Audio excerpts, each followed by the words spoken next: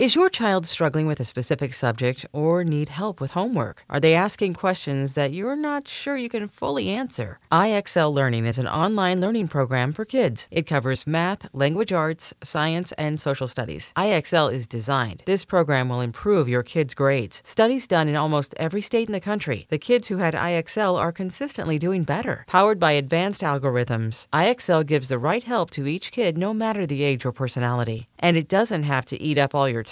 One subscription gets you everything for all the kids in your home, pre-K to 12th grade. So don't miss out. 1 in 4 students in the U.S. are learning with IXL. IXL is used in 95 of the top 100 school districts in the U.S. Make an impact on your child's learning. Get IXL now. And listeners can get an exclusive 20% off IXL membership when they sign up today at IXL.com/audio. Visit IXL.com/audio to get the most effective learning program out there at the best price. Welcome to Curious with Josh Peck. Start the show. Welcome back to the Curious Podcast. My name is Josh Peck, and I'm your host, and your name is Listener. And that's what you do. You listen. Yeah, guys, 2020. How's it feel? Better? The same? Probably the same. I would imagine. I'm sure it's the same, right? Because, of course, my experience is your experience. And I'm so self-centered, narcissistic, and self-obsessed that I only assume that everything I feel is what all other people feel. And that you'd have to be an utter dunce to think or feel differently than a regular friggin' messiah in a 33-year-old podcast host form such as myself. Anyway, it's New Year, so who the fucking cares? You know what I'm saying? No, I'm not trying to be that. I don't need to be Captain Critical over here. The reality is I feel quite good. It's January 5th. That's when I'm recording this. Everything is tranquilo, baby. And yeah, your boy is bilingual. I'll throw out a Spanish word a mooey amount of times. I don't give a fuck. Let me tell you, okay? Because I'm tired of holding back. I'm tired of not being able to share all my gifts. Because the reality is, I restrain myself so that all of you don't have to feel bad about you. You know, you guys are only mere mortal men and women or others who, trudge through your daily life just trying the best you can. But there are outliers. There are superheroes that walk amongst us. People whom have special powers. And I'm not gonna hide it anymore. I'm one of them. Yeah, that's right. We come in all forms, and I'm wearing a cape under my clothes, and it's getting a little bunchy. I want to let that fucking cape fly, man.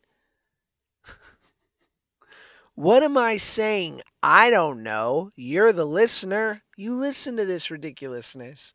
So what does that say about you? A lot. That you have fucking incredible taste. That you spend your time wisely with a sage such as myself. Boy, oh boy, oh boy. I didn't think I was going to have an outburst of utter bullshit on the first podcast of the year, but there it is. And here we are, right? I had a stressful outburst the other day. Have you ever cried from stress? I wish you could see me because my hand is up. Have you ever just been so driven to, or have you ever been driven to tears by just sort of an overwhelming feeling of impending doom and pressure and the idea that you're never going to be able to come up for air? It's interesting in moments of utter distress that your body just wants to evacuate.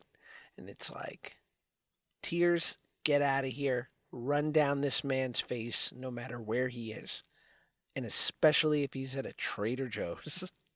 Because that is a perfect place for a grown-ass man to cry. I didn't cry in a Trader Joe's, okay? I was just using that for comedic effect. I cried in my minivan in front of my wife and my sleeping son. Oh my God. I don't drive a minivan. I drive a nicer car. Listen, I'm doing well. Thank you, in large part because of your direct support and the sponsors of the Curious Podcast. But yeah, man, I was overwhelmed. And I don't know why. Well, I do know why. It's been a good year, thank God. But like any 33-year-old or like any person on this earth who's, somewhat woke and cognizant and sentient, I contemplate my life a lot and I think about like what the next year's gonna hold or behold. And I don't, I sort of bloviate on the podcast and put out an air of like it's all ridiculous. And while, my rational brain understands this deep down, at times I can be like utterly fearful and in projection of the future and all the reasons why it just ain't gonna work out because I'm a human on this earth. And I think many people can subscribe to this feeling, where you just become overwhelmed with self. And it was an interesting string of events, but there was a lot of work up to the end of the year. And then I went and spent a week with my wife's family over the holiday, which was lovely, but not altogether relaxing, I would say. Like there's just the nature of any sort of family dynamic, and my wife happens to have an incredible one, and her extended family. Everybody, there's not a brown spot in an apple on this fucking family tree. Let me tell you, these are all shimmering, friggin', excellent red delicious apples, beautiful, like a food stylist worked on these apples.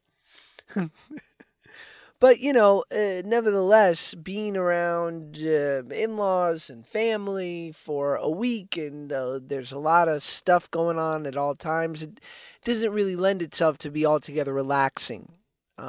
So I found myself slightly on edge, and then my wife and I were trying to possibly buy a home, and that fucking entire scenario became unbelievably foobar in the respect of like I don't even want to go into it because it's like ridiculous, and also why should anyone care? But more importantly, it just became slightly like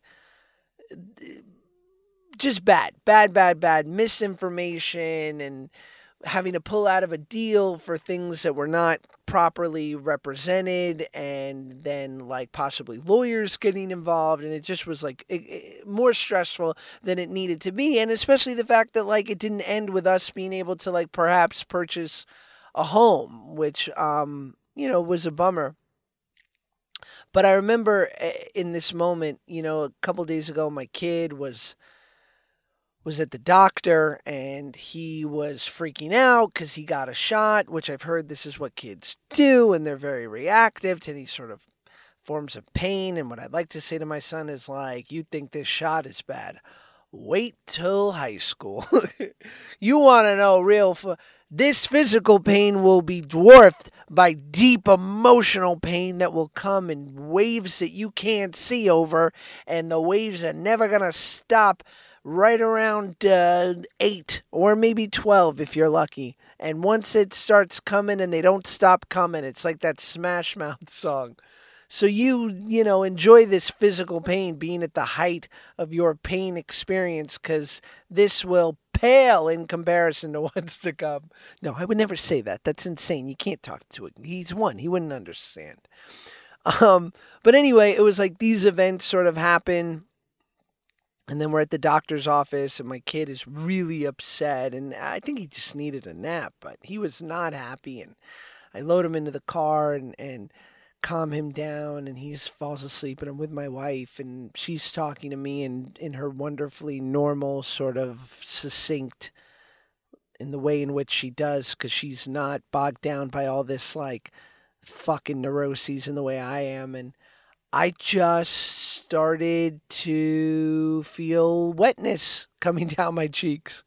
I think my wife had brought up perhaps like looking at another apartment or house to possibly try to put an offer on. And I was in the wake of this bad experience, and along with perhaps not getting much rest, and I was sad that my kid was upset, and because I'm a new parent, and I'm sure that'll all be washed away once I have my second.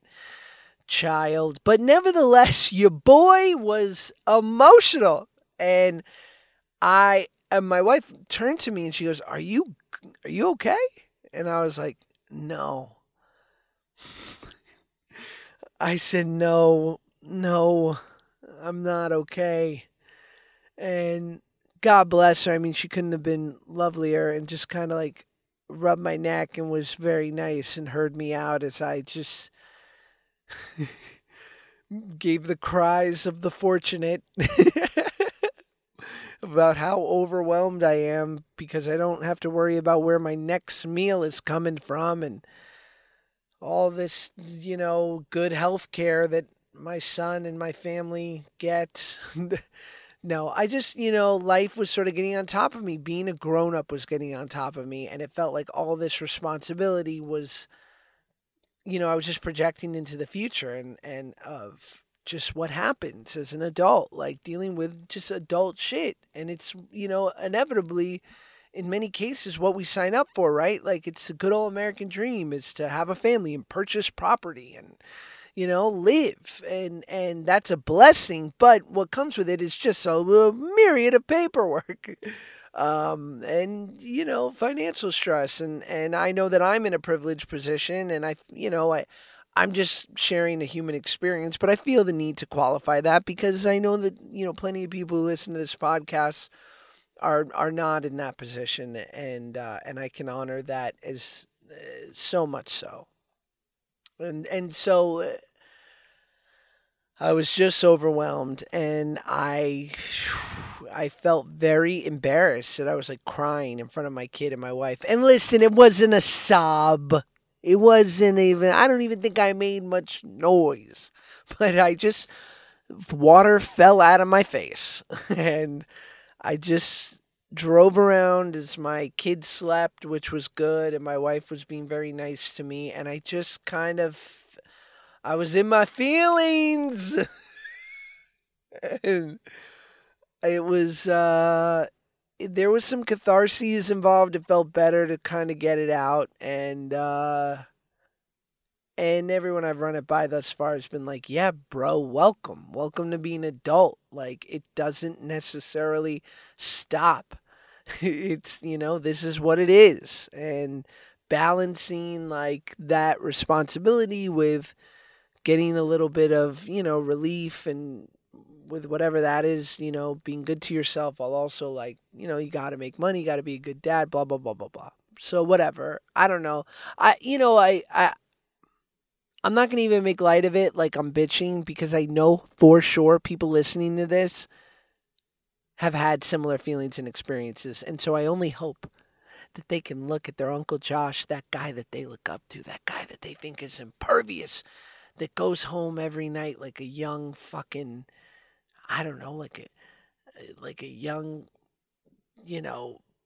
someone stoic and strong, like a young someone stoic and strong, that I go home every night and I tuck my kid into bed and I kiss my wife on the cheek and I go to bed in full pajamas, put my head on the pillow and go, that was a good day.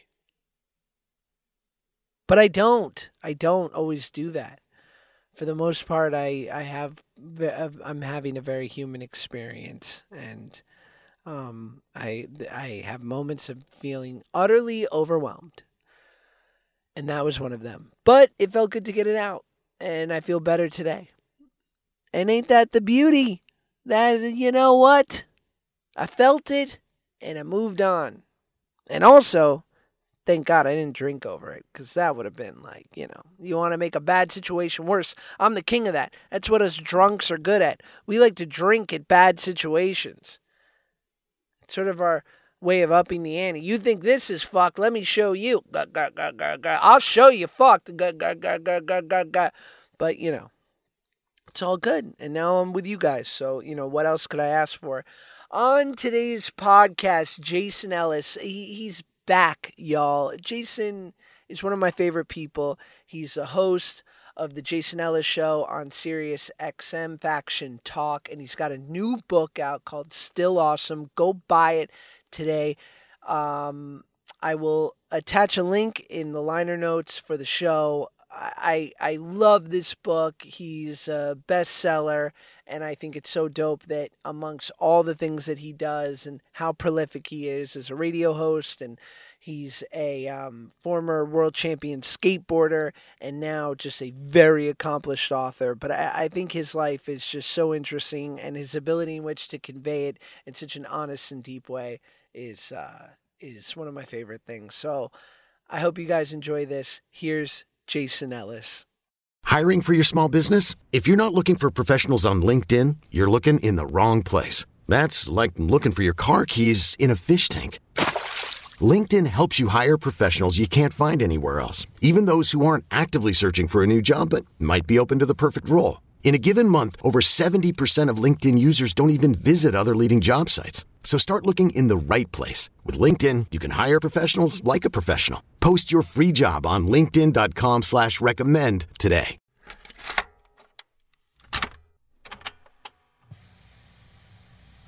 In the fucking morning and having my own podcast. Fucking not saying, listen man, to nobody. Maybe don't give up that power. It'd be different if you were trying to make it. Yeah. You made it. And now they're trying to get a piece. I know. I just love the idea of like showing up to a fucking radio studio every day. You're with your bros. When I came in that one day on your show, I was so envious. I'm like, it's just guys having fun. Okay, yeah. No, because if I do podcasts where you travel around, it's not the same.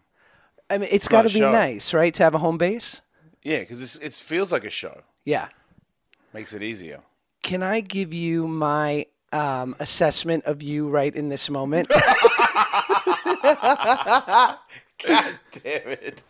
Yeah, go for it. You asshole. You seem the best you've ever been. Am I off? You seem it. Yeah. No, I'm really happy. Yeah. Yeah, things are really good. Things are really good because of what I was telling you with all the positive feedback from the book and from that article. It rivals when I first got a really good deal at Sirius, when I did really good on the Stern Show, like these days where I remember and I go, holy shit, dude, this is like no one would have expected that you could do this. Like, you're really helping people. You're not really educated, or I'm not a doctor. I have no degree, and I'm so far away from a degree. It's insane. Same. But I've managed to, from my honesty and from my really weird, I don't even have a problem with it. I think it's a little bit of a weird lifestyle. And being open about it, it has made people feel less guilty about their existence. So it's a big deal to me. You know, you read your new book, Still Awesome, and I remember, I mean, the first 100 pages are basically like your entire backstory, your childhood, and then the last few years with, you know, your relationship with your ex-wife and whatnot. And you're literally a fucking phoenix. Like, despite having so much challenges to overcome, it's like no matter what, it seems like you rise. And I feel like Oprah saying that, but it seems like no matter what life throws at you, you are incapable of laying down. I don't know about that. I mean, I'm pretty lucky. You know, like I've had a lot of reasons to keep fighting. My shrink told me yesterday to stop saying that because I say the same thing. Okay. I was with my 10-month-old or 11-month-old son yesterday with my hot wife, who's got a great family, Yes. and I got some fucking scratch in the bank. I'm doing okay, Ellis. Yeah. And That's the best way to add it up. Got it. And I said to my shrink, I was like, I don't deserve this.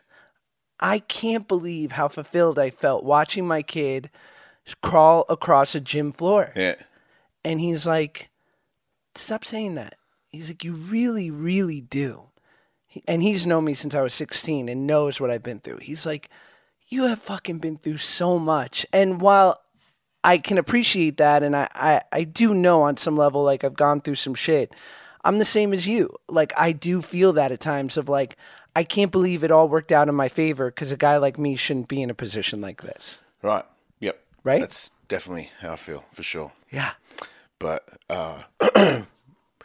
since I was the first wave was being successful in the radio show in the first place. So when that worked, the feeling I got, I think that built confidence for me to really think that I could actually help somebody. And then that became more of a quest to me because I mean, I don't make that much money. I actually could do with a little bit more, quite frankly. What do you want? I want enough to buy this house. I don't want to, I'm still on this. I had like a, you know, what I mean, I had a divorce and Sure. all these things that I bounced back from, but I don't have enough money to buy this house. And I want to have a thing where I'm like, okay, I have that, you know, for the kids or whatever, even they're pretty sad, but still, I want that. And I don't have that in the budget. You're close. I am close. If the book did really well, that would be the one that would do it. But apart from that, I'm on fire compared to what I really thought I would wind up like. And it never really made me that happy. I got a really good car. It does make me happy. I've done burnouts in other cars that I had in the past that were really fast that I couldn't believe I could afford. But it's not the same as I've found accidentally. I found a spot where I can help people and they can get back to me and say, "Holy shit, man! Like I was gonna kill myself," and I'm like, "What? What do you mean?" He's like, "People, you know, I don't want to tell anybody the things that's going through my head," and then that makes me forget. I forgot, man, because I did a lot of drinking, and I think it had a lot to do with it. I didn't want to analyze some of the things that I'd done because I thought, if I really think about it, you're probably gay. Because that's as deep as my mind went on the whole situation. If you did anything with a guy, you were gay. So I had to just not think about it for 20 years. Do you think that, you know, it's interesting in your book where you talked about how when it first started sort of becoming or getting out to your friends that you were gay or at least maybe had a tendency, and this, you said it was in the 90s, and in the 90s, if someone said that about you, that equaled bad. It was a bad thing. If Jason Ellis today, you're in your 20s and it's 2019, do you think you deal with that same level of pressure and judgment or? No, because there's a different wave of understanding now, but it's more a group. Everyone sort of understands that even if you don't like it, you can't freak out about it anymore. So you're not going to hear too much in your face kind of stuff. And if I was in the top 3 in the world, things just are okay if you're the top 3 in the world. You kind of just, they just let you. I would assume at this point, if I was top 3 in the world now and I came out, I don't think too much I think I'd get a lot of positive. You'd be an inspiration. Right. So it shouldn't be as difficult. I just feel like all the things that I'm into, it's weird because I really like burnouts and jumping cars and bikes and fighting and shooting guns and tons of tattoos and I really like women too much. And I also like this other part that people think, well, you're not supposed to do both. And I'm like, why not? Why can't I'm bi, but why can't a gay guy be the best boxer in the world? And what makes you think that hasn't already happened? It for sure has, right? I was talking to my therapist about it. He's like, I'm not going to tell you because it's illegal. But do you think I haven't had people in here that are professional athletes from all different sports that are sleeping with trans people? He's like, I know many. I have met many in my years, and it's but no one's telling anybody. You would never tell. This athletes, big name boxers, I know have. Yes. Big time actors that have. But they can't ever bring it up because you have this image that I don't really care for. I mean, I made myself look tough because I'm a terrified little boy and I look like this to protect me. I wasn't trying to get a pat on the back for it. It's a different thing. So it's like, man, you're a badass. That's never made me feel good. Yeah. Ellis is crazy. I'm like, I got kids. I do some crazy things, but they're kind of calculated. I'm still here. Yeah.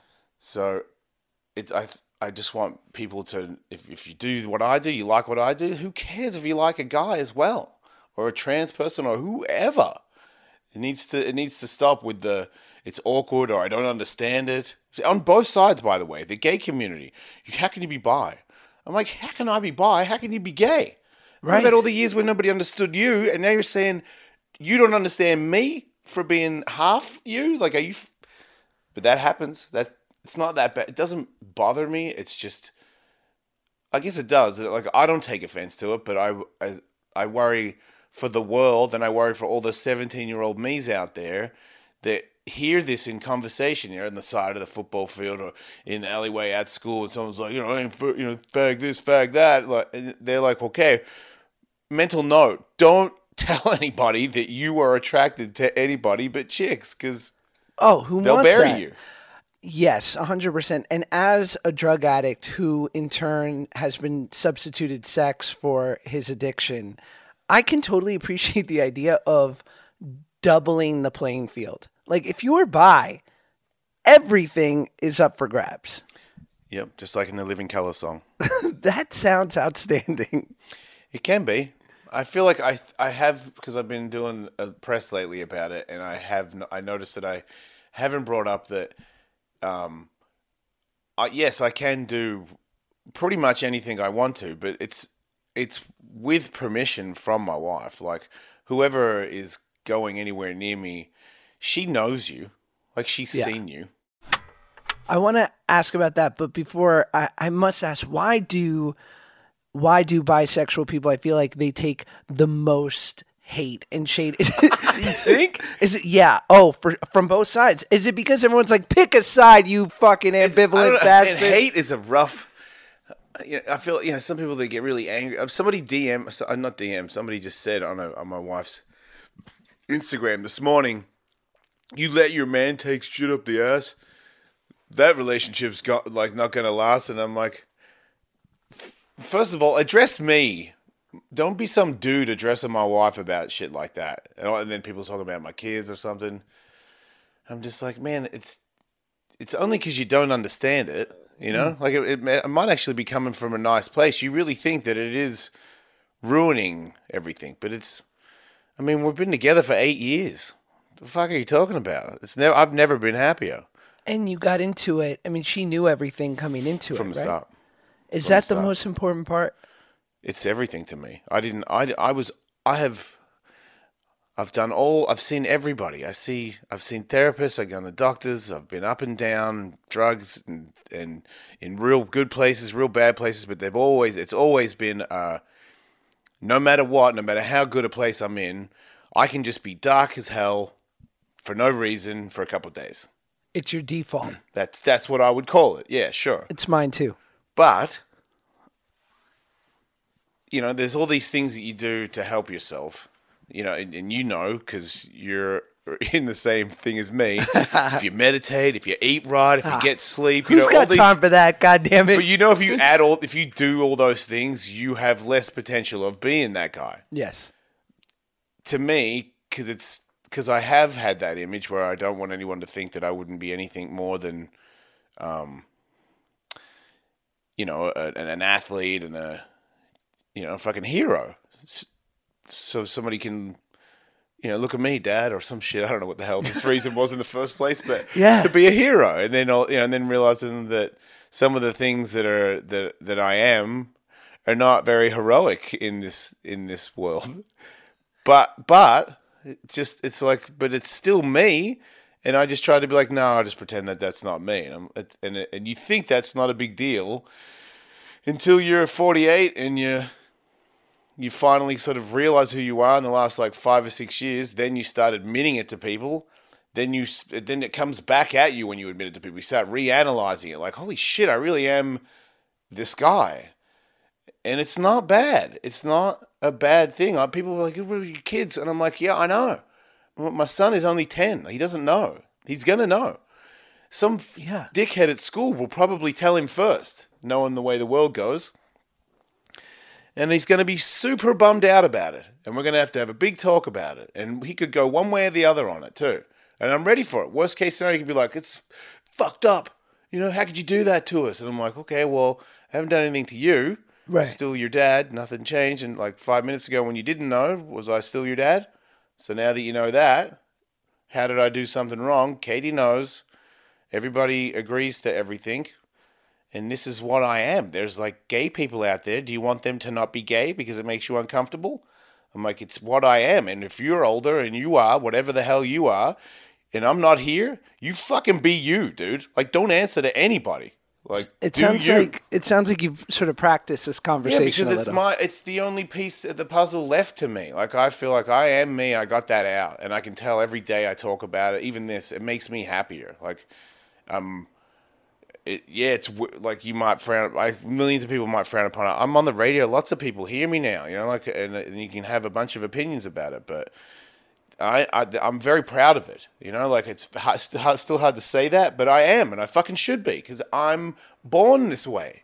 It's not a bad thing. How quickly into when you start dating your wife do you tell her about, reveal First all couple of you? days. Yeah. First couple of days when she was in the apartment. I lived in a little single bedroom apartment in Santa Monica right after I got divorced. So, and you're on the radio. You've been on the radio, Stern. still working my ass off. Depressed as hell though, because the divorce just it was right when I got a really good deal on the radio, made money, moved to Beverly Hills, rented a big fucking house with a pool, man, kids. You know what I mean? The life. Ever had a jet ski? I was living it. A jet ski is the fucking sign of opulence and wealth. That's what I took photos of and put on Instagram. Look at me. I made it. Anyone that has any sort of ATV, watercraft. Agreed. No, because it's completely unnecessary. It's like the little boy found a way out. You know, yes. He could go. He's victorious. But you know, in my day-to-day private life, my wife was not happy with living in a house with me, and I didn't like living in a house with her. So that's a big problem.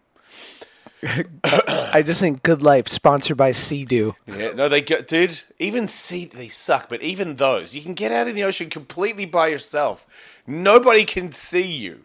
And if you're coming, you can see them coming. Yes. Because you're on your own little fucking island. And you're so wild, you're fucking pulling full throttle, aren't you? I was going bananas out there. A lot of times I would just lie on the back of it and float out there by myself, because it was...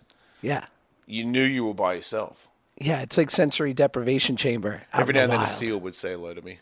That's about it. Fuck, I would shit myself. What? So... But that's all right. I had a trans, what's the catalog thing? The calendar. And she saw it in the kitchen. She's like, whoa, trans girls? She's like, you into trans girls? And I was like, maybe. She's like, really? And I'm like, yeah. And she's like, I think it's so fucking hot. Are you lying? And I'm like, okay, no, I'm not lying. Because now I feel like... Yeah, you give me the green light. I'll show you how much I'm into trans girls. I was like, actually, I'm fully into them. And then she's like, what about, like, would you sleep with a guy? And I was like, yeah, like, I do some things with a guy, sure. And she's like, oh my God, that's so hot. Wow. And then she told her friends. And then her friends thought it was hot. And then that sort of allowed me to joke with it a little bit every now and then. Because it was in a safe environment where I knew nobody was going to attack me for it. And then... just got confident with it, made me feel better about myself. I don't even really, it took me a while to realize it, because it's not instantaneous, but I think I just got happier about knowing there was at least 3 people I knew on the planet that didn't think that I was offensive. They actually thought I was like more attractive. I believed them too. So once that happened, that's why this is important. So it just takes one person. If you trust them or if you believe them, and you're like, wait, it's not that bad? No, it's not. And then all of a sudden I'm like, yeah, I am. If you ask me, I am. The difference is, I got a radio show, so there's all these other people that are going to know instantaneously. But also, I'm on the radio, man. I don't have a lot of friends. I talk all day, and when I'm done talking, I switch off. I like watching fights. I like hanging out with my wife, fucking talking to my cats. I don't want to let's go out and, to me it's like, oh God, I'm going to have a serious conversation again. I don't know how you could sustain that. I mean, Stern is the most famous for literally the time that the radio's over, he's going to doing transcendental meditation. What else does he do though? That's my thing. Well, yeah. When you're like, if I don't do this, I will fucking die. Yeah. 35 years. He's like Imus. You can tell. Those guys are going to go until they're dead. And now with that fucking schedule, Ellis. I mean, 3 days a week. I know. I tried to get on there this year. And they were like, so there's no more room. We don't even have that many days left. And I was like, I don't think you're lying. That's a good life. It is a good life. Right? I mean, dude, talking on the radio is a good life. The greatest illusion that Stern has been able to keep up is this idea of his everyman image, when truly he's about as 1% as it gets. Yeah, but he did come from something, and then he made himself that. And then when you are that, what are you supposed to do? You know, like go hang out in alleyways so you can keep it real or whatever. Like I get his thing, and he's older. I changed my thing. Like people are like, man, I liked it when you used to do to my slut, you know, and I'm like.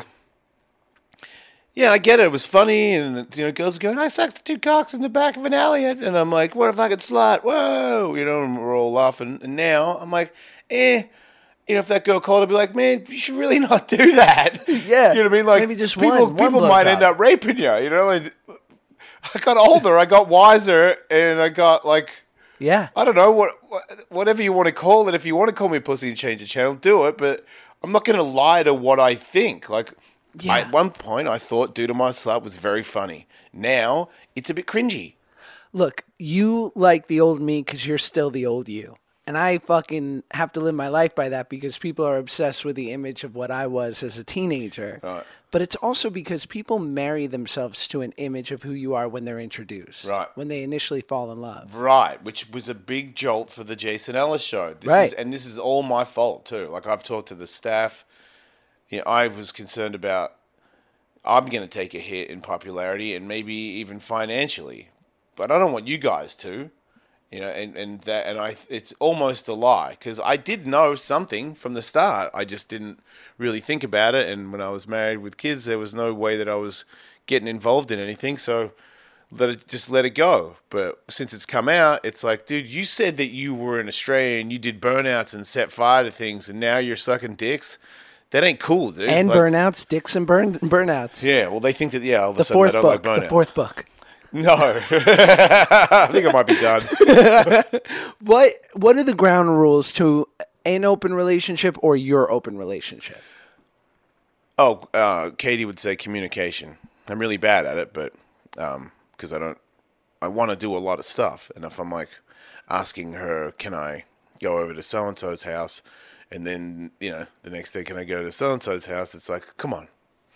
Do you need to go all the time? And I'm like, I don't need to do anything. I just, because I can, I got myself a pretty cool routine here. Like, I really like the things that I get up to. What's not to like, Jason? I get how some people wouldn't want to do it. But to me, it's like, I don't know, get to play a song or, you know, like something that's like get a good workout or... It's like it's a fun thing that I like to do. And I'm like, if everyone's on board with this and nobody gets hurt, you can't tell me how I'm in the wrong. So I need your advice, not for myself. I have friends and they are in relationships, and I feel as though right now we're in sort of a renaissance of open relationships. Like, it's become more... It is changing, huh? It is. Yeah. And especially with like Aubrey and people like that, even though inevitably that didn't necessarily work, but he was super transparent about it. Yeah. But so now we have like sort of these figures in successful open relationships. Mm. So all my friends that are toying with it or are in it, here's my issue. It's never the result of a successful relationship for them, in the sense of it's never things were going great. And then I turned to my wife and said, you know what we should do to level up? Fuck other people. Yeah. It's always a result of we couldn't fucking stand each other. Right. We were at the precipice of divorce. Right. And our last thought was, let's open this thing up and see what happens. You're already thinking about sleeping with other people anyway. Why not give it a go? Right. Yeah, it's hard. It's really hard. Yes. Like, it's extra weight and baggage, and it can cause fights and flare emotions. And if you're younger and... I mean, I'm older and I'm secure. I know she loves me, but I'm still... If she sleeps with guys and they're texting each other, it pisses me off. If some chick starts texting me, last night somebody texted me that's somebody she knows, I know her, you know what I mean? She's a friend of mine. Sometimes we hang out. Mm. And she was texting me last night. And she's like, oh, you're not going to look at that right now? And I'm like, no, I'm watching Netflix with you. And she's like, you never want to pick it up when I'm sitting next to you. And I'm like, that is a thing. You know, like that's a problem that I have caused by this situation. We live with it because we just know, and it's like an emotion that we both have. We're both, you know, insecure.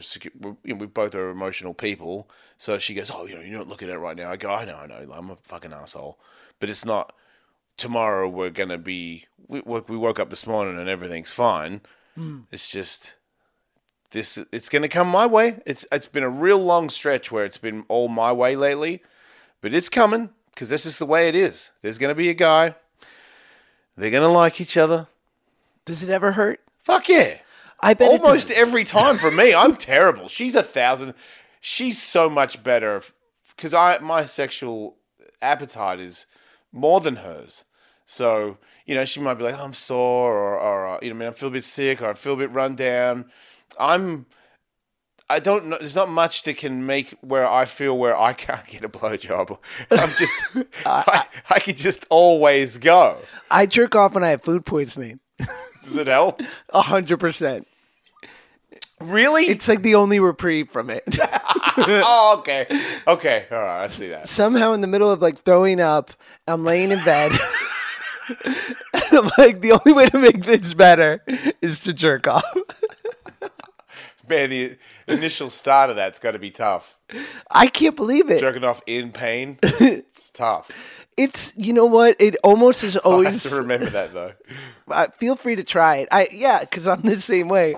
I can't believe how many things get my wife out of the mood. Right. And how few things get me out of the mood. Because it's more of a mental thing. They need to get lubricated and get aroused mentally before you just go chucking things in there. And for us, we could just chuck things in there. So it's like I might have a bit of a headache. You know what I mean?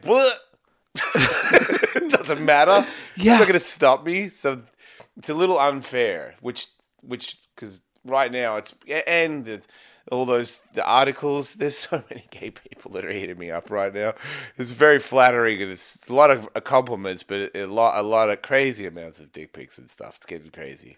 It's just so violent. Like just a big throbbing dick. It's because we are, and that's like half the fun with sleeping with a guy. Like my wife and I, when we hook up, not all the time, but most of the time, we're very passionate and we don't care what we look like when we're doing it. We're doing it, and a lot of people are more uptight when it comes to that stuff, and a lot of guys that are, in that. In these scenarios are really, really into it. Like, you ever heard the thing like, how do you like blow somebody really well? And I'm like, well, what's the technique? And I'm like, if she really wants to, that's going to be a good blowjob. 100%. Doesn't matter what hand thing you do or whatever. But if she's like, I can't wait to suck your dick, that's probably going to end up being pretty good. So most of the time, these guys are not.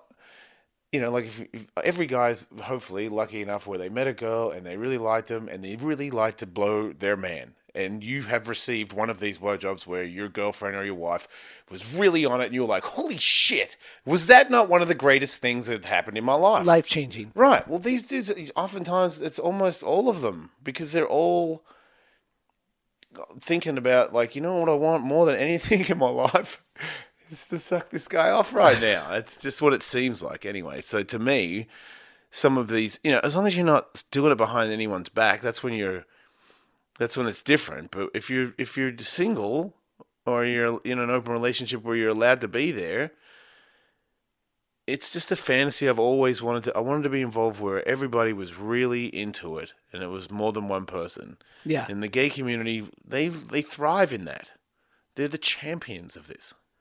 Well, I guess it's primordial because it's built in us to just spread our seed and move on to the next. Yep. And so when we find someone who can mirror that, all hands on deck. But I remember distinctly, and I don't know, I'm gonna I can always edit this out, but I was doing a TV show with John Stamos, and he invited me to this party, this like big fancy Hollywood party that I had no business being at. You are not editing this out. The radio man just came out in you. It's going to be on my show if it's not on this show. And I remember that I went to the party with him, and Kevin Spacey was there. And I had sort of heard. Oh, okay. through friends over the years that like he likes young dudes. Oh, okay. Yeah. You knew way before. I'd heard The from acting world knew. yeah, because at that time I'm like in my 20s, so I'm friends with other like 20-year-old Oh, and actor they were like, dudes. watch out. They were like, You're his demo. I've been in some weird positions where like I felt like he came on to me. Oh, shit. Yeah. And 20, though, right?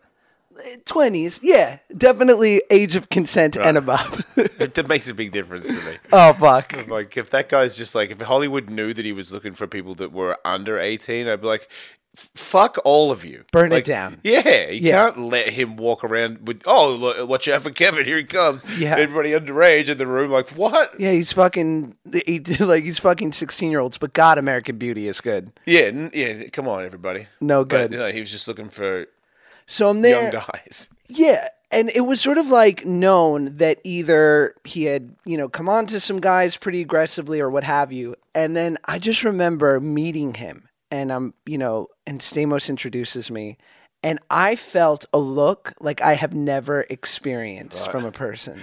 And it truly gave me insight to the way that many women must feel all the time. Yeah. It was utterly predatory. Yeah. And I felt like he was looking through me, so much so that I got the fuck out of there. It's probably for the best. Yeah. And granted, eventually when we met in the bathroom, it was great. But Whoa, no. Oh my God. I was like, holy I'm shit. kidding. So he had plans. See, that's... But it was That's was interesting, right? It's a little... I mean, look, it's different for me because of the way I look, but it's still because I look so straight. Guys are... A lot of the gay community are really into that. So whenever I go to the spas and stuff like that, there are a lot of people that look at me like that. There's people that have done things like reached out and grabbed me and I've like slapped their arm or whatever and go, "What are you fucking crazy?" And they're like, "What?" And I'm like, "Okay, I'm not gonna explain it, but you didn't even get eye contact off me. You just grabbed my ass in the locker room. Like, what world are we in, man?" Like, so there's people that are like, "What? It's not just all on everywhere at all times." I had a guy They think that. I had a guy jerk off next to me in the Equinox sauna. Dude, everybody, I don't understand. There's places where you can go. There's apps that show you like where it's accepted and where it isn't. Meetups. And but these like Voda Spa, if it happens there, I'm like, you have a death wish. It's like, co-ed. And there's it's a Russian spa that I Russian go to. mob. It's like, there's Armenians and Russians in there. And if you jerk off on one of those dudes, you're fucking dead. dead. And I'm like, somebody did it to me while Katie was in the pool. No. I came out because he started doing it. I'm like, because it's super steamy in there. And I'm like, I can hear something. And I'm like, wait, we're in Voda Spa, so that's fucking impossible. Because it's co-ed. Yeah, and I lean over and I'm like, oh my God. And I come out and Katie's about to walk in. I'm like, maybe don't go in there. And she's like, what do you mean? She's a guy jerking off at me. She's like, no. I'm like, yeah. Yeah. Why does it always happen to you? And I'm like, I don't know. But only one time in Voda Spa have I ever seen that. I did find that interesting while reading the book. You're a sex magnet. I've never experienced such a thing. Men, women, animals, they all want you, Ellis. Man, easy. No, like... See, that's not true. There's just a type that likes me because I'm not like a... I mean, I'm pretty chewed up. It's just it's like a tough thing. You have a superpower, and I've met men You have full of shit. You do. And you know what? Because I know that I'm not a bad-looking dude. Yeah. But I don't have that. And I've, had some great times with some great people. But I don't put out that energy. So well put. I don't put out that energy where it's like at any given time I could be at a party and lock eyes with someone, and maybe that's happened 1 out of 10 times. It sounds like it's happening for you more like 7 out of 10. Yeah, but that's all I'll usually get. What do you mean? Like, well, that's what I'm good for. Look, everybody looks at my wife like that, I bet, because she's covered in tattoos. So you think she's a whore. You think she's into sex more because any girl that has tattoos from head to toe must be. This is an assumption that oftentimes you might be right, but that still doesn't mean it's right. It's like sometimes you see, some guys act weird around girls that dress sleazy. Maybe she's just really hot and she likes wearing sleazy clothes and she actually has no interest in any of you looking at her because those people exist. Yeah. Whether it's fair or not, it still exists.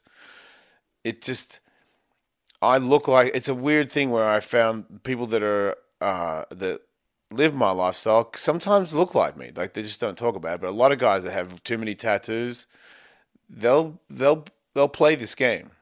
It's like must be like a less concern for other people's things, or other people's opinions or something. I'm not really sure how it works, but I've seen a couple of guys that date trans girls, and I'm like, whoa, the guy has as many tattoos as me. So you're like a conquest, like an experience. I think so. I mean, dude, being, I don't know how you get called straight when you're in a spa where everybody's jerking each other off, but that's what you get referred to. So when I walk down there, and I'm doing all right, and that's people like, I'm uncut. Gay people like uncut. Why? Apparently. I don't fucking know, dude. I'm you. It's just different. I'm you getting the fucking. I'm in there going, oh yeah, why? Right. Because everyone, oh god, I love uncut. And I'm like, why does everyone keep saying that? Just different. I don't know why. And they'll always know. They think that I'm from a different country because usually if you are uncut, you are. So they go, oh, so what country are you from? I'm like, what? Because they know the way this. What dicks, like they can read a dick what country it comes from. That's a Toledo dick. I don't know if they can get the city, but they can get pretty close. Dicks from Bakersfield.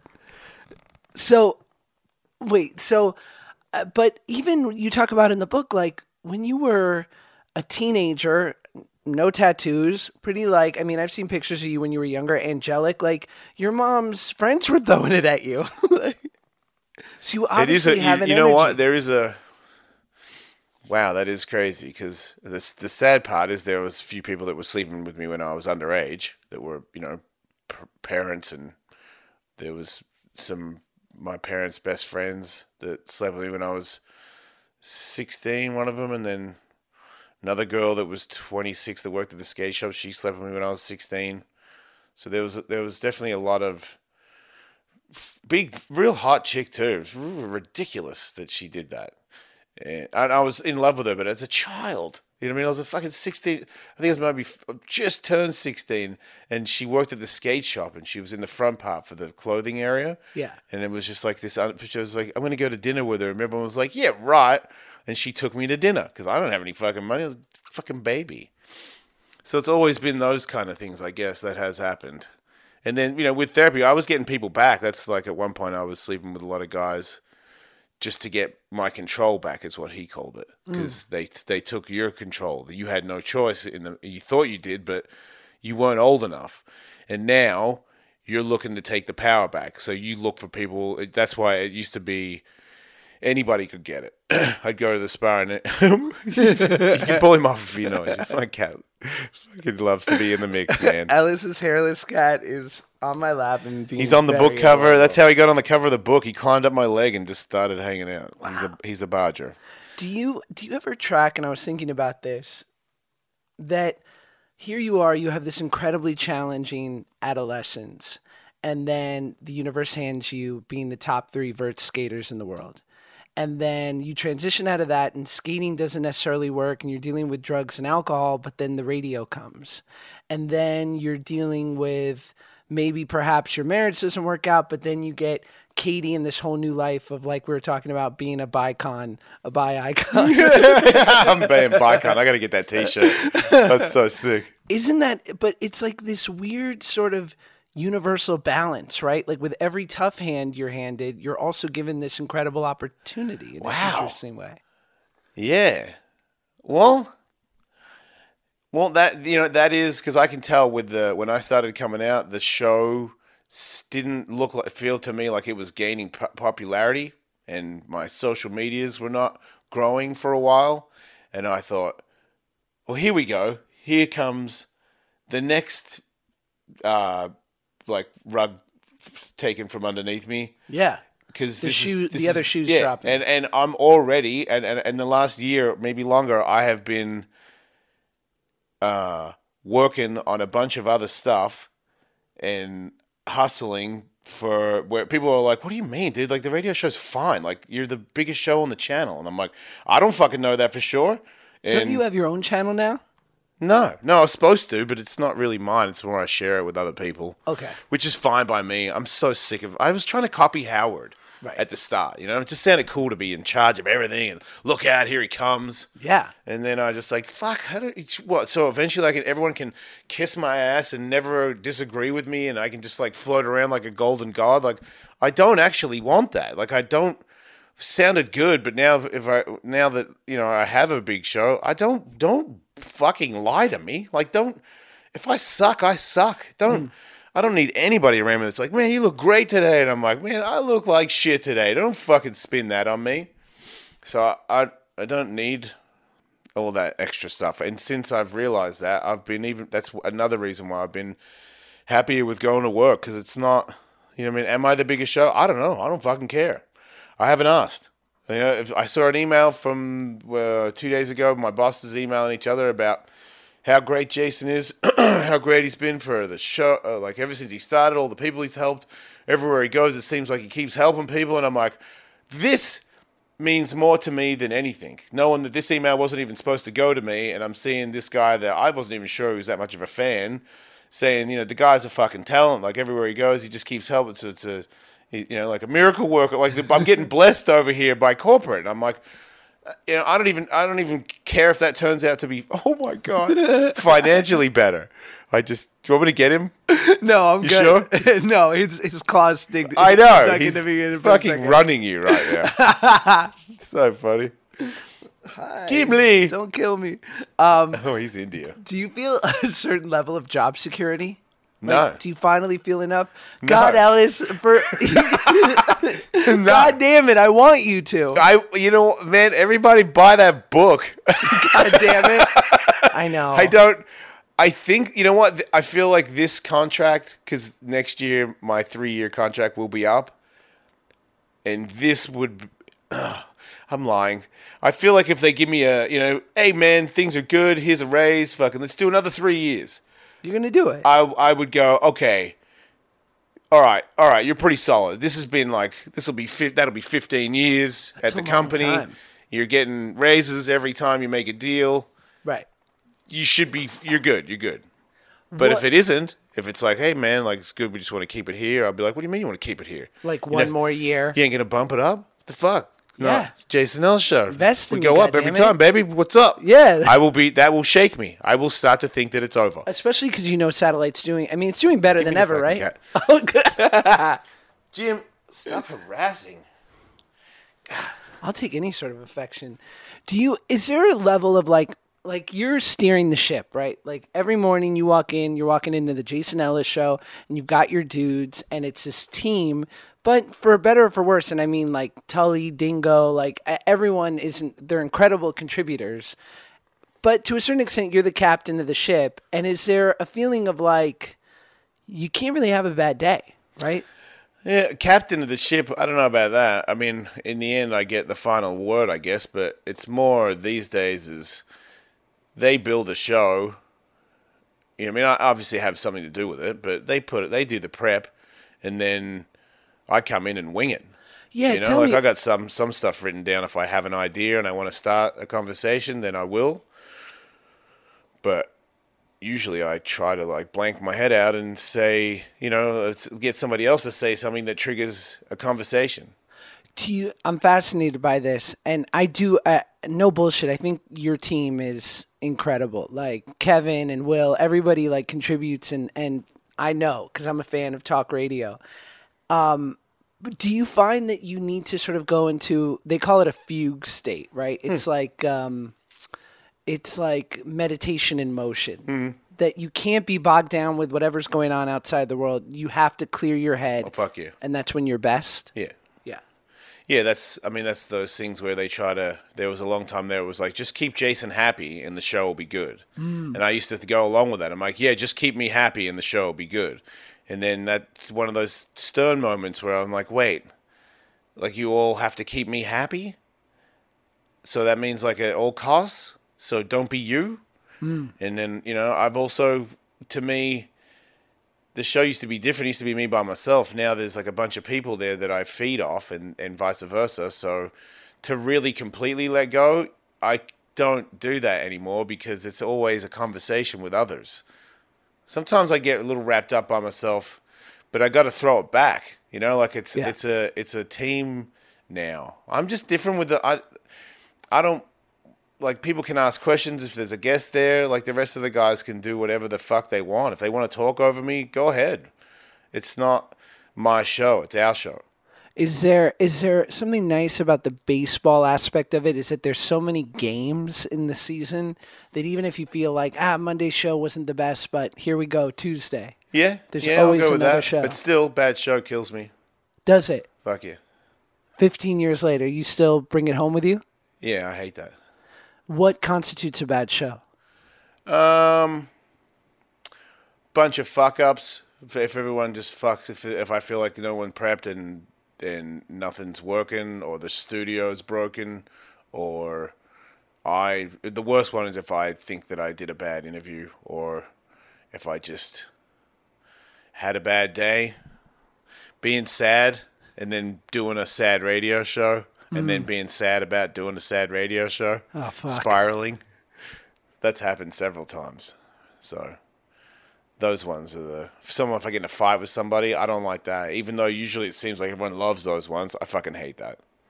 Why? Because you don't like that side of yourself? I don't like, that. Well, it's never, a little bit has, like, at one time I thought somebody was going to punch me, and I was, Who? Andrew Dice Clay. and I just stopped talking, and I was, I'm like, well, everything's changed. I'm not on the radio anymore. If you punch me, I'm going to fucking kick your ass.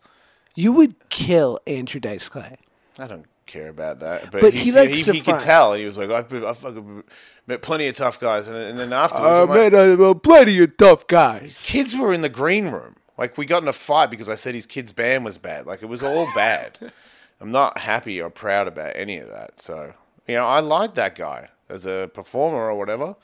So I felt terrible after that. Like, that day, the next day, people were like, man, that was the most awesome thing ever. And I'm like, man, when you just said that band, you know what I mean? And he started going off, I'm like, I wish if he had gone off, I could have, like, been more... Pivoted. I just don't, just to get... There's a certain amount of push that you can give me where I go back to, oh, okay, well, we're going to fucking fight. It's quick for me, because it's usually, it'll nullify shit. You know what I mean? If you're poking around too much, and I'm like, hey, man, why don't you fucking watch your mouth? Like, usually they'll watch their mouth. So it's just an old Australian thing. He stood up over the table, and I was like, oh. Yeah. And then I had no more Not jokes. in my house.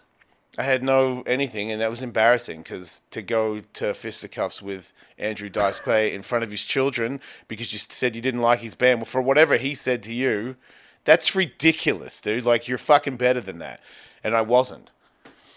It's I'm still not. You can still do enough to me where I go, hey, man, fucking, we can do it right now if you want to. What? What do you mean you can do? What are you going to do?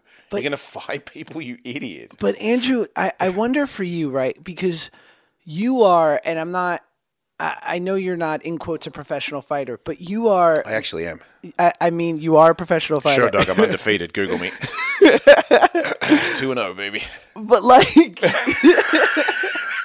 but you train every day. You're a legitimate tough guy. Like, in the sense of, you could probably, against 98% of the world, hold your own, right? Yep.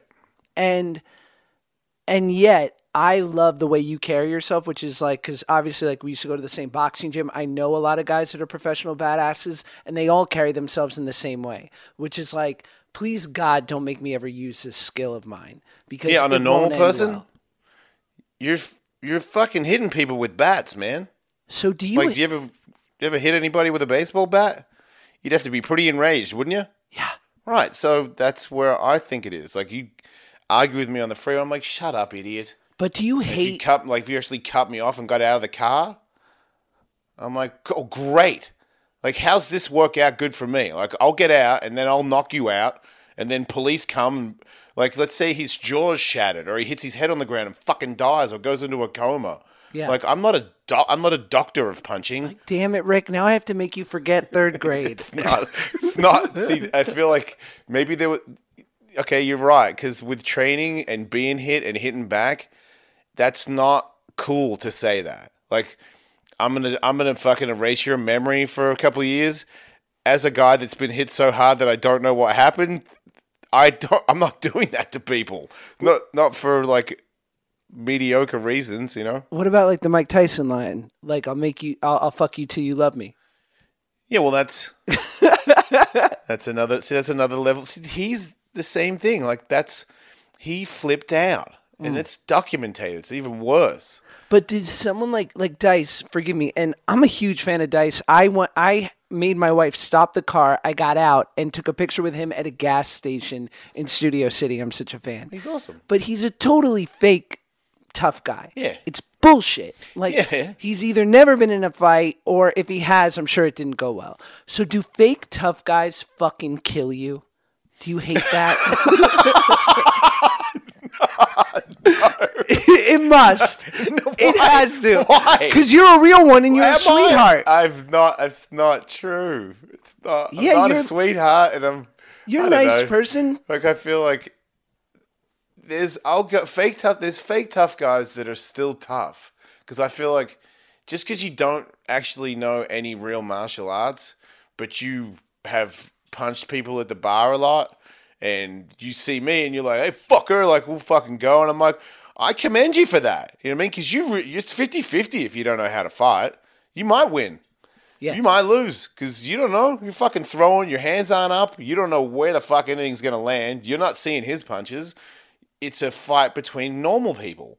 Like, if you train your whole life, like, it's a sport, man. Like, you push me, I am now in sport mode. I'm not in, I'm going to tear your head off. I'm like, where's your fucking chin? Because you're going to go to sleep. Yeah. And that's it. And it's going to be calm, and the other hand's going to be up against my face when I throw the other punch, so you're not going to hit me. Yeah, most of the people I would wrestle anyway. I feel like that's the winning. A wrestler, dudes that did wrestling in college, that's wins every street fight, unless it's like 5 dudes against you. I interviewed Herb Dean, and he said the exact same thing. Yeah, double leg, dude. Yeah. Everybody who's angry punches you in the face.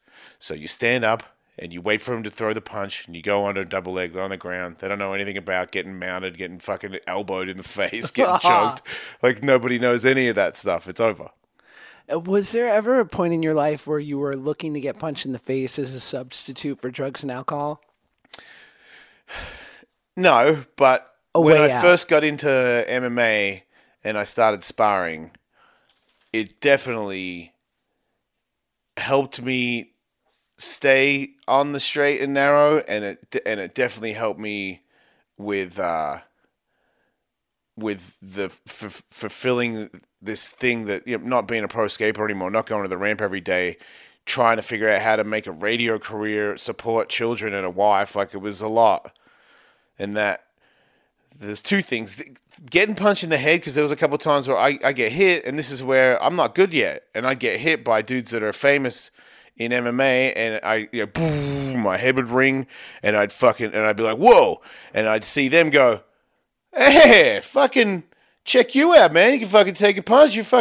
You got that one thing that fighters have, man. Like, you know what I mean? You're not fucking scared, and you've got, and I hear them say that. So this is my little pat on the back to these people that I've already, within 6 months, I'm looking up to all of them, even if they're younger than me. Because I'm like, this sport is incredible.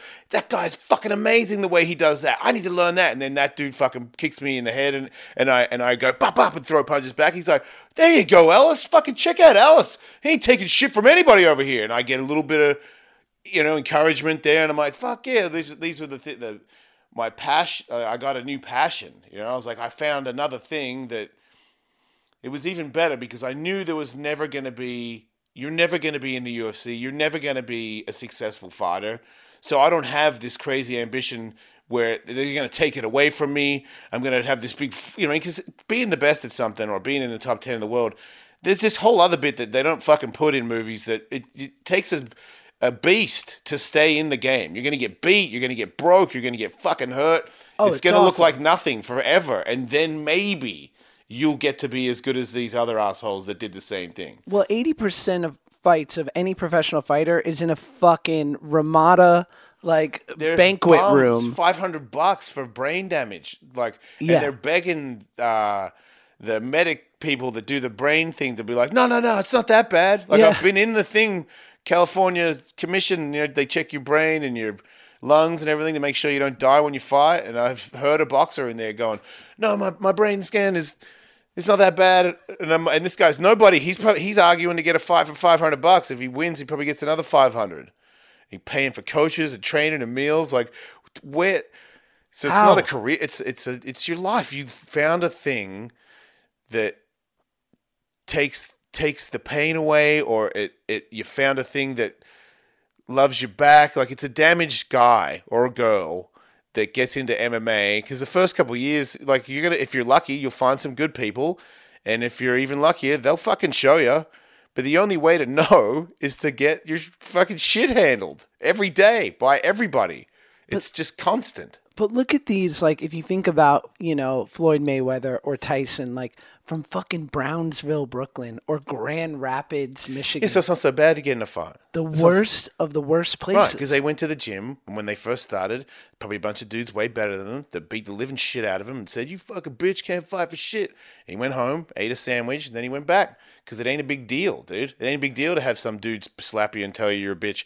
That's been happening at school. Your mum might have done it to you. Your dad might have done it to you. So when it's not a big deal, to me, that's why I think later on, I was still carrying this, my father and all that stuff, like being molested and not really knowing who it was. And then my sexuality, there's a lot of stuff, a lot of anger. A lot of fucking resentment that I've always sort of held back. I'll do it in my skateboarding. Like, I'll be fearless, but to be fearless, I was so angry. That's why I was fearless. I could get so fucking angry that I would try any trick, and I could wake up with my arm broken and be like, so what, dude? Looking back on it, I can see it. Like, so what? Because I was living in a mental pain all the time, but not even analyzing it. Like, I was drunk, but if I was ever just sober, just sitting there, it was fucked. It fucking sucked to exist. What about today? It's awesome. It's not bad, right? I can't complain. I can't find anything to bitch about. Sounds awful. I don't even care about my hair growing back anymore. I'm like, that used to piss me off that I was bald. Now I'm like, I don't even want it. I like everything I do right now. I don't even mind being older. My knees, I got to get knee surgery and shit. I'm like, you know why you got to get knee surgery? Because you fucking went off, man. Yeah. Like, you got videos of it. So just, remember when they said you're going to be sore when you're older? I'm like, yeah. Well, I am, and it's not, and I'm not like, give me the meds. Like, I ain't doing painkillers. I just smoke weed. What's the alternative? I rub a bunch of fucking CBD, THC cream on me. I go in the infrared sauna, and then I go in the cold plunge. Go get acupuncture, whatever it is that you got to do to stay alive. It's working. I've never been better. I'm slower, I think, than I was when I was 25, but not by much.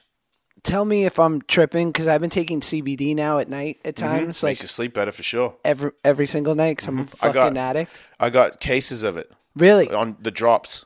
I'll hook you up, son. I would love it. Yeah. But I'm wondering, and I know that, like, there's no psychoactive, or at least the bottle says there's nothing psychoactive. I feel fucking lit, my friend. Oh, you do? Maybe not lit, but remember, I'm so pure. I know, but you feel a little bit high? Or yeah. Really? In the way that you feel high from... Does it from, say, like it's got a 1% of thing in it? Because sometimes they say it's just barely any, but if it is barely any and you don't do anything at all ever, then yeah, you would feel it. I mean, it says it's less than 0.3% or whatever is the minimum. Do you do tobacco and stuff? Yeah.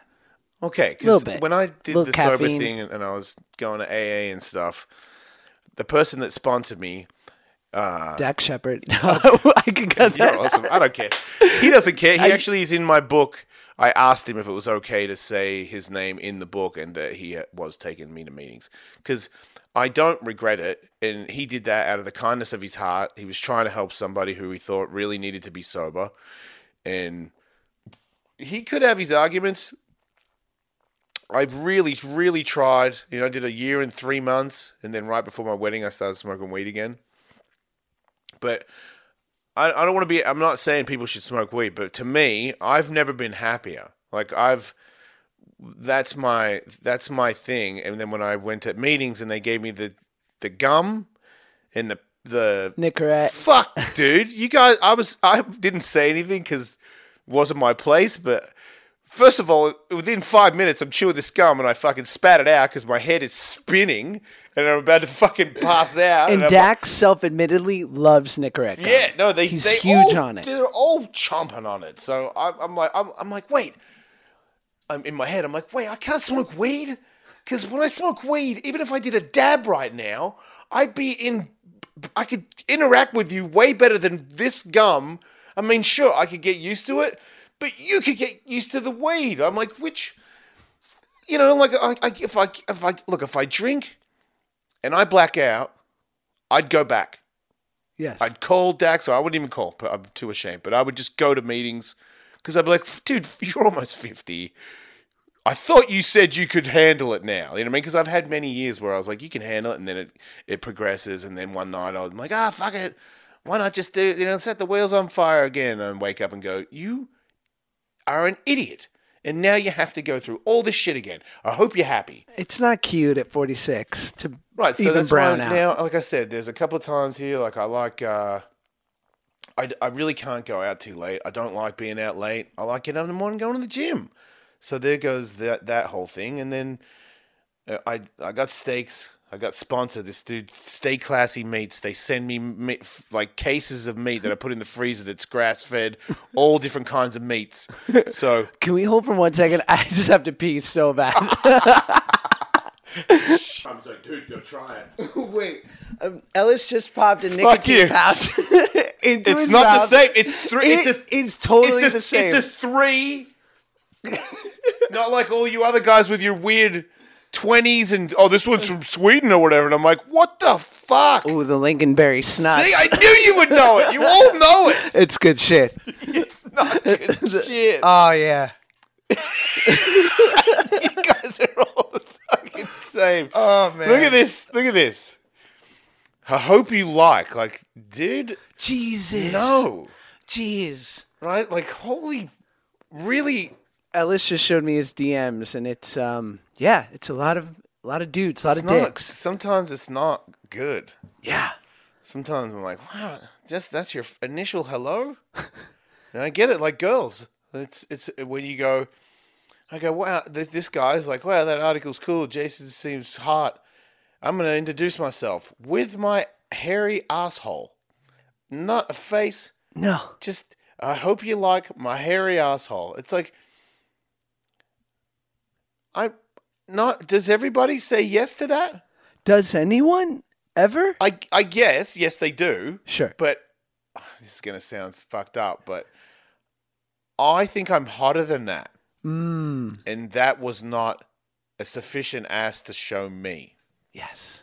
That's I get what I'm that. going to say. Yeah. It's uncomfortable that I said that, but I really do. Fuck that. I'm better than that. That's a mediocre ass. Am I bad if I say that about girls? If the girl sent me that and I'm like, it's kind of not really good. No. I'm not going to say anything mean. It's better to not say anything at all, right? That's the best move. I think Or that's do I say no thanks? that's probably the proper edict for just all of life. Better to not say anything at all. Yeah, let me get my 3-legged doggies. Oh no! Look at this 3-legged guy. Oh, He's a rescue. it's pretty cute. He's a great American. So when we spoke last, you were about to go do ayahuasca. Oh, yeah. In this house for 3 days. Wow. Yeah. And you were weaning off antidepressants. Yeah. Which you had taken for Brain years. zaps. What's that like? Dude, what is it? What did I take? I forgot what I forgot something. Lexapro? Lexapro. Yeah. There you go. And when you come off them, if you decide to, the doctor that prescribed them, when I said I wanted to go off them the first year, was like, well, I think another year would be good. And then maybe 4 years came, maybe 5. And I was like, look, I'm going to get off them. And he said, why? I'm like, because why be on antidepressants your whole life? That wasn't the deal. And he goes, well, statistically, the chances of you getting off them and going back on are pretty high. Probably not worth it. They don't really hurt your body. So eventually, because of Aubrey Marcus and these other people, I really wanted to do this ayahuasca thing. I didn't actually plan on not doing antidepressants. I just was told you have to get off them to do the ayahuasca. So when I started to decrease my dosage of antidepressants, every now and then my brain would spark. I've heard that. What does it feel like? Like some like little. You're like, what the hell? Like somebody did a little electric shock in your brain. Wow.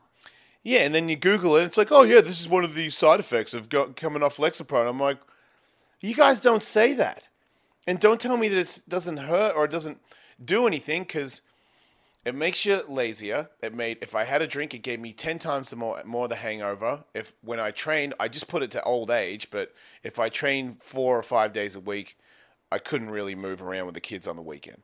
I could, but it was not. It was like, oh my God, man, I'm really hurting. If we could not do a thing today and we could just stay home, maybe watch a movie, Dad would be really pumped on that. And then I would just fucking lie on that couch and just watch TV going, oh, you guys want to get Postmates? Because I couldn't get up. Did it make you gain weight? Yep. I've heard that. So then I get off these things, brain zap, blah, blah, blah, ayahuasca. But after the ayahuasca, like all these other things came to me, but I also got energy, less sore, like more. I started training. I took another fight just because I kept going to the gym, and then I would call my coach the next day. And I'm like, hey, man, you got time tomorrow morning? He's like, yeah. You sure? Because he was like, what the fuck? Yeah, what got into you? So those antidepressants slowed me down. I got more energy for the show, kids, wife, everything. Was the ayahuasca experience what people said it would be? I don't know what people say, but there's the shitting and puking thing is not. I didn't shit. I did puke a little bit the second night, a lot just one time. What's it taste like? It's fucking putrid, isn't it? Yeah, it's like garbage tea. What's that echinacea kind of a thing to it? Like just disgusting. But I don't like tripping out like that, man, going that far. But it's just medicine. It just notifies you of that immediately. How so? Maybe it's because you're there with somebody and they're a professional, but you don't just go, oh man, cool, you know? Things are cool, even if they're not. It's not that drug. There's some things that you've been hiding from. You need to face those. I just got scared when you just said that. I know. And it will exaggerate it too, and it will keep showing it to you, and it has that power. Like have you ever had shrooms where you want them to go away, and shrooms don't do that? I tried to go to sleep on shrooms. Right. Bad idea. Right. So this is the same thing where it keeps showing me so many things that I don't want to see, like me as a kid doing drugs and shit and being abused by people that are way older. And when you see video of it, you know, it's not even real. It's like a playback of something to make it look even worse than it is. Like people taking your soul away from it. You know what I mean? Like really showing you the effects that you thought weren't that bad. And you're like, wait, no wonder I got a dark side. Like people did some really, really bad things to me. Like if you couldn't put it in a movie. There's no rating for what I saw. And then I'd be like, because I'd be in this world on my side, and then I'd be like, fuck, make it stop, man. And then I'd roll over to the other side, and then it'd go straight back into it. And it just wouldn't keep. And I started to figure it out. It just keeps showing you until you accept it. Stop trying to look away. Go into it. Right. And see, it's happening. It happened. You live with it. And then it goes away, and then it goes straight into another one. Especially if you're me. It didn't end. It was like, oh, remember this thing? I'm like, no, I didn't. No. Man, why people keep doing this shit to me? God. But death, death came over me, over the top of me. Big fucking thing, horn-headed thing came over me and flew over me, and it had tits and different arms and all this weird shit. And then it just turned into, went over me like a Star Wars spaceship. And then all of a sudden there's stuff dripping on me. And I'm like, wait, oh, fuck, this is death. I am dead. I'm gone. And then you become okay with that. Yeah. Because that's a big fear to me. Why? Probably a little bit of ego, sadness of the association of losing my brother and stuff just seems so tragic. But I'm almost on the other side of it's really not. Even if I died now, like the kids is the thing that hurts me now. That's what you said last time we talked. Like, I'm just here for them. Right. Well, and Katie, obviously, but like what I've done with my life, you can't say I didn't have a good one already. I obviously want to stay around for a long time, but when I go, you're gone. There's no more pain. There's nothing. It's just that little bit right before you go. And I've already had that, like, panic attacks. I had a heart condition where they had to knock me out and, like, shock it. And then I had that little procedure because my heart would go into AFib. So I've been on the table, man, where it's like, this is it. It's terrible. I hate those times. I hate that day. Oh, the heart's going again. You got to go to hospital. This could be it. Yeah. This, old people, this is coming for us. Like, when we get older, something's going to give. And we're going to have to go to the fucking emergency room. Oh, Mr. Ellis, we're going to have to get you in the thing. Like, all those things are going to come. Or I'm going to get hit by a car or something's going to happen. So fuck that. When that happens, I'm a fucking man. I'm not even saying that I'm not fucking scared of you. Like, if you're going to do it, then go on, do it. But until you do, I'm going to rip it. I'm on fire. I'm going to that's why I'm like, if Katie will let me and she's okay with it, I want to do things that I've never done before.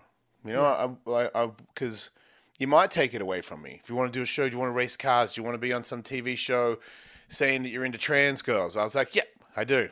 I'll do anything. I'll do all the things, even more things now because I'm way more open-minded. I used to just think some people suck so much I would never be interested in their shit. I'm open to... I just want to experience everything. So if I'm just busy like that, and I'm like, I look at my kids, I'm like, you good? They're good. Do you need me? I'm here. Yep. So we can play when you want to play. And when you have to do your shit, I'm going to tell you. And if I go, I go. Like, it's not, there's nothing anybody can do about it. I can't sit here worrying about it. I can only just enjoy this life that I have. And when I think of that, I'm like, how can you be worried about death? Your life is so sweet. It's everything I ever wanted. And don't you think there's... Except a Lamborghini. I only rented one. You'll have a Lamborghini. Probably, you're if right. you really want one. I'm sure you can get one a couple years old. You're like my therapist. He said the same thing. He's like, just get an old one. 2015. It's worth it. I'm like, you don't think I should get a house? No, I can tell. You need a Lamborghini. Yeah. My buddy has a fucking 2015 Ferrari, 120 grand. That'll be your Christmas bonus from Sirius. Yes. No. My wife would be so pumped. I get a $120,000 Christmas bonus and I buy a Ferrari. We'll get a house next time. I mean, we're on fire. We're fine. She'll get it. Yeah. She actually would let me do it too. I could convince her. Well, that's why she's your wife. I know, it's a terrible team. It's such a bad move. When I had Aubrey on the pod, I asked him. I said, because obviously he's a big proponent of ayahuasca and these sort of things. And I said, for me as a addictive person, my suspicion about them is that they're not a vaccine.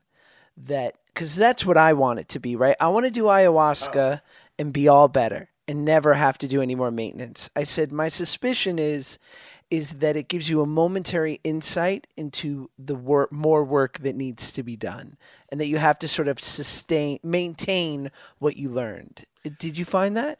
A little bit, but it gives you tools that you keep with you forever. Because there's a different mindset to looking at things, and once you do it that way, like I just copied the medicine. Like if things hurt me in my life, or I recall things that hurt me, I face it, dissect it, and move on. If I feel like it's sometimes mentally I can move on faster than physically to things. But I know what that is. So I just assess things differently. I use the medicine still all the time. How so? You self-administer? I feel like when I meditate, there's like a way I'll think of things, problems. If I catch a problem that is repeating in my head a lot, I'll sit with it instead of like just shrugging it off and it keeps fucking with me all day. I'll just sit with it and be like, okay, really analyze it. How bad is it that this person said that, or that they did this, or whatever it is? Can you fix it? You know what I mean? If you can't fix it, don't worry about it. If you can fix it, we'll go on. Yeah. That's it. It was funny, and this is probably me projecting, but I'm interested to hear your thought of this. I remember when we spoke right before you did ayahuasca, and then you did it, and you had sort of taken a cleanse from social media. And you slowly came back, and you were going to the ocean a lot, and you were doing like sort of jumping in the ocean. And I remember thinking like, wow, he seems so free and clear. And then I think like a month or two went by, and there was some post or something on social where you just seemed annoyed by something. Yeah, no, I snapped at somebody. And I was like, Ellis is back. It's still there. This shit doesn't work. It doesn't. It just doesn't. I'm not like. That was the other thing. I'm not even ready to face the worst of it. Like the ayahuasca showed me a lot of stuff, but it was like, this'll do for now. Like there's Really? more. Yeah, there's more work. You might not need more work. It depends on who you are and how much damage there is. There's only so much you can take. You can't run through everything that fucked with you your whole life in 3 days. To me, it was like it showed me a lot of things, a lot of heartache, but I got a lot of stuff out, and I felt way better. But I also knew before I got out of there that there was way bigger things that I had to face. Like I saw my dog that passed away, and that like really threw me into like hysterics. Oh, I was screaming down here, and that's not my brother. That's my dog. I love my dog. Don't get it twisted. I love my dog, but not like my brother. And I just don't think that I could see him yet because I don't think I can handle it. I don't think that shaman could handle like what could happen to me. Like I could flip out, And I think with time, doing the medicine more and being more, have more tools and more able to sit in the pocket and face things, then the more I get to accept that too. Because I don't think I've really accepted that. My father passing away, seeing my father after knowing now that he was the person that molested me, that is not going to be a fucking good interaction. That's going to be really fucking tough. And that's not going to happen yet. I don't even think it would happen in the second one. But I'm going to do it. I'm going to keep doing it. Because I am going to clear it. what's the shaman's role in all this? He fucking sings these songs. ABBA. No. You're Weird, tripping. weird He's Brazilian like, tribal "Dancing shit. Queen." That would be But when he changes the song, the pattern to the song or whatever it is, you change your trip. He puts you in different places. So he kind of controls it a little bit. It's fucking really weird. At one point, like he gives you these things to smoke. He's like, swallow the smoke, swallow the smoke and blow it out. And then he spits some shit on my face. And then when the thing hit my face, woof, I'm in another fucking room. Like I'm in another spot, another world. He's not there anymore. And then I'm back again every now and then because you start to get used to it because it's hours and hours of it. You're like, oh, he changed the song. And then by the third day, I knew there's a certain song before the ayahuasca kicks in. When it's about to, then he starts another song. And then when the shit hits the fan, that's when that song, I know the chant that I'm about to go in again. I'm like, oh, fuck, it's that chant again. I'm like, and then you're not in that room anymore. You're in another place, and you're getting shown a bunch of shit. So you do it for 3 days in a row. Yeah, 3 days straight. What's the recovery? What's the week after like? Amazing. It's not it's not a miracle. It's not this. Like, yeah, immediately I felt lighter. I felt like I got a lot of stuff out. But like I said, I also knew that it wasn't over. Like there was way more. You're freaking out about your fucking dog, dude. You mean your brother died at 24, and you were about to go home. Like there's a lot of regret. Like I could have saved him. I could have gone back and got him over here or something. Like just being with those fucking losers. Like I knew he thought he was better than that, and he did, and he was pissed about his life. Because he knew that you could live like a life like mine. That's when he passed away. I was like, I'm gonna do things that he could see. Like I'm gonna help people. I'm gonna do shit that no one thought you could do. I'm gonna see everything. Because he didn't get to see shit. He just got completely ripped off from everything. That was your brother Lee? Was that? Was that your brother Lee? No, Lee's alive. Stevie passed away. So, I know Lee's fucked up from it. Lee should do ayahuasca. Lee's depressed permanently. I talked to him and said, things are all right. Kids are good. But nothing's ever going to be that good. Your fucking brother died when you were 24 because you guys were all acting like fucking idiots and you stole a steamroller and fucking rolled it off a cliff or some shit. But because you're all drunk, because it's all this Ellis lifestyle. It's the thing that we learned. Our father taught us. You ram cars, you chop trees down, you shoot guns, you get drunk and you fucking throw knives at each other. Like we come from a background where nobody could kill us. We were invincible. My father taught me that. And then my 24-year-old brother fucking died. And my dad died the year before that. Climbing a mountain? On the same fucking hill. Because wasn't it a ego thing? My Lee, he raced Supercross and he pedaled up to the top of the mountain where the snow is. And I guess some people use that to train for Tour de France and shit. It's like a big mountain, snow mountain. And he pedaled up to the top and said it was the hardest thing he's ever done. And when you're Supercross fit, you are really fit. And my father was not a fat man, but he wasn't a gym person. Sure. And New Year's, the next morning, he woke up early and grabbed Lee's bike and pedaled up to the top of the mountain and had a heart attack up there. But he did it? He's like a mile off the top. Ah. I know. That's probably why he kept going, fucking idiot. Unreal. Yeah. So then my brother passed away too. So those ones are, ever since that my father passed away, and then my brother, that's the radio show, skateboarding, retirement, was all my girlfriend that I had no intention of marrying at all, got pregnant and said she wanted to have the baby. My agent didn't pay my taxes, so the house that I owned had to be sold to pay back taxes. I still had like another $150,000 in fines from not paying taxes, from having an agent and a business manager that just didn't pay it. That are supposed to take care of you. Fuck me. So all that, all at the same time. All around the same time. So to me, it just seemed like life, I'm like, yep. Sounds about right. But I'm going to get out of it, My brother passing away I'm going to get out of this. I could feel it. Just like when I was a skateboarder, I could feel it. Like I prayed to, not a God, but like I just prayed to myself. I would talk to my brother when he passed away, I'm going to get out of this. I'm going to do something that no one's ever seen before. I'm going to shine. Like I know I am. And I was just driven. I've always been that. you're not going to get me. I'm not going to lose this fucking fight. I'm going to shine. My brother is going to help me. I'm going to make it. It's interesting when, in your book, still awesome, for sale right now. JasonEllisBook.com. JasonEllisBook.com. I will say it again in the outro. But I do notice, right, because you chronicle these things that happened or happened to you and like these tough breaks, these unfair things. And then almost always the paragraph is ended with you taking some responsibility. Yeah. And I found that really interesting. And also, like, especially obviously when you talk about your ex-wife and whatnot, and that, it's all my fault. Yeah.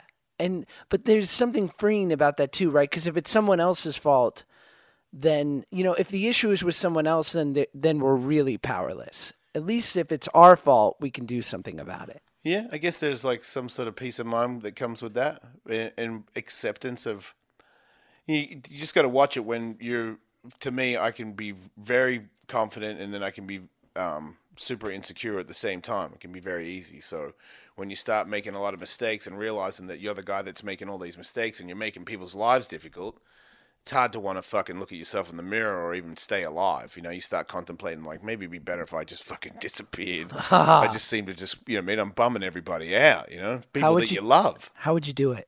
I think about how I would do it. Let's trade. I'm a bitch. I would do drugs. I'd overdose me too. in a White Castle. I'd do heroin or something. I'd fill up a massive syringe of heroin. I would actually prefer to steal a Lamborghini and like have a chase and shoot and stuff. Thelma and Louise style. I don't want to hurt. What if I ran over like a lady walking on the street? We could set it up right.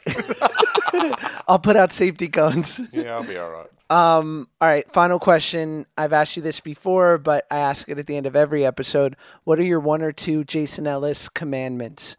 Truths that you have discovered that you would want to impress upon someone else? What? Yeah. Do It's that my again? final question. So it's Jason Ellis commandments. Truths that you have discovered if you could only leave someone with one or two things that you find are the most important. Um,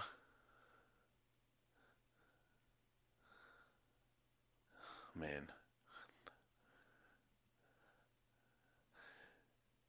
I'm, I assume a lot of people want to end up being with somebody for the rest of their lives. So I would say if you are one of those people, don't lie about anything.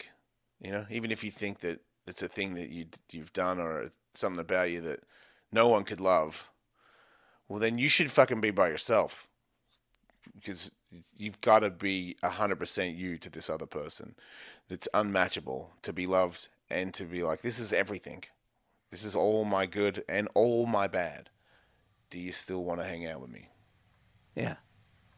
Thanks, dude. Thank you, dude. Thanks for having me on. Are you kidding me? This is the best. Appreciate it. Boom shakalaka laka. How was that, guys, right? It was great. I know. You don't have to say it. I know. Anyway, guys, check out Jason's new book. The link is in the liner notes. Hope you guys have a great week. Love you. See you soon. Bye.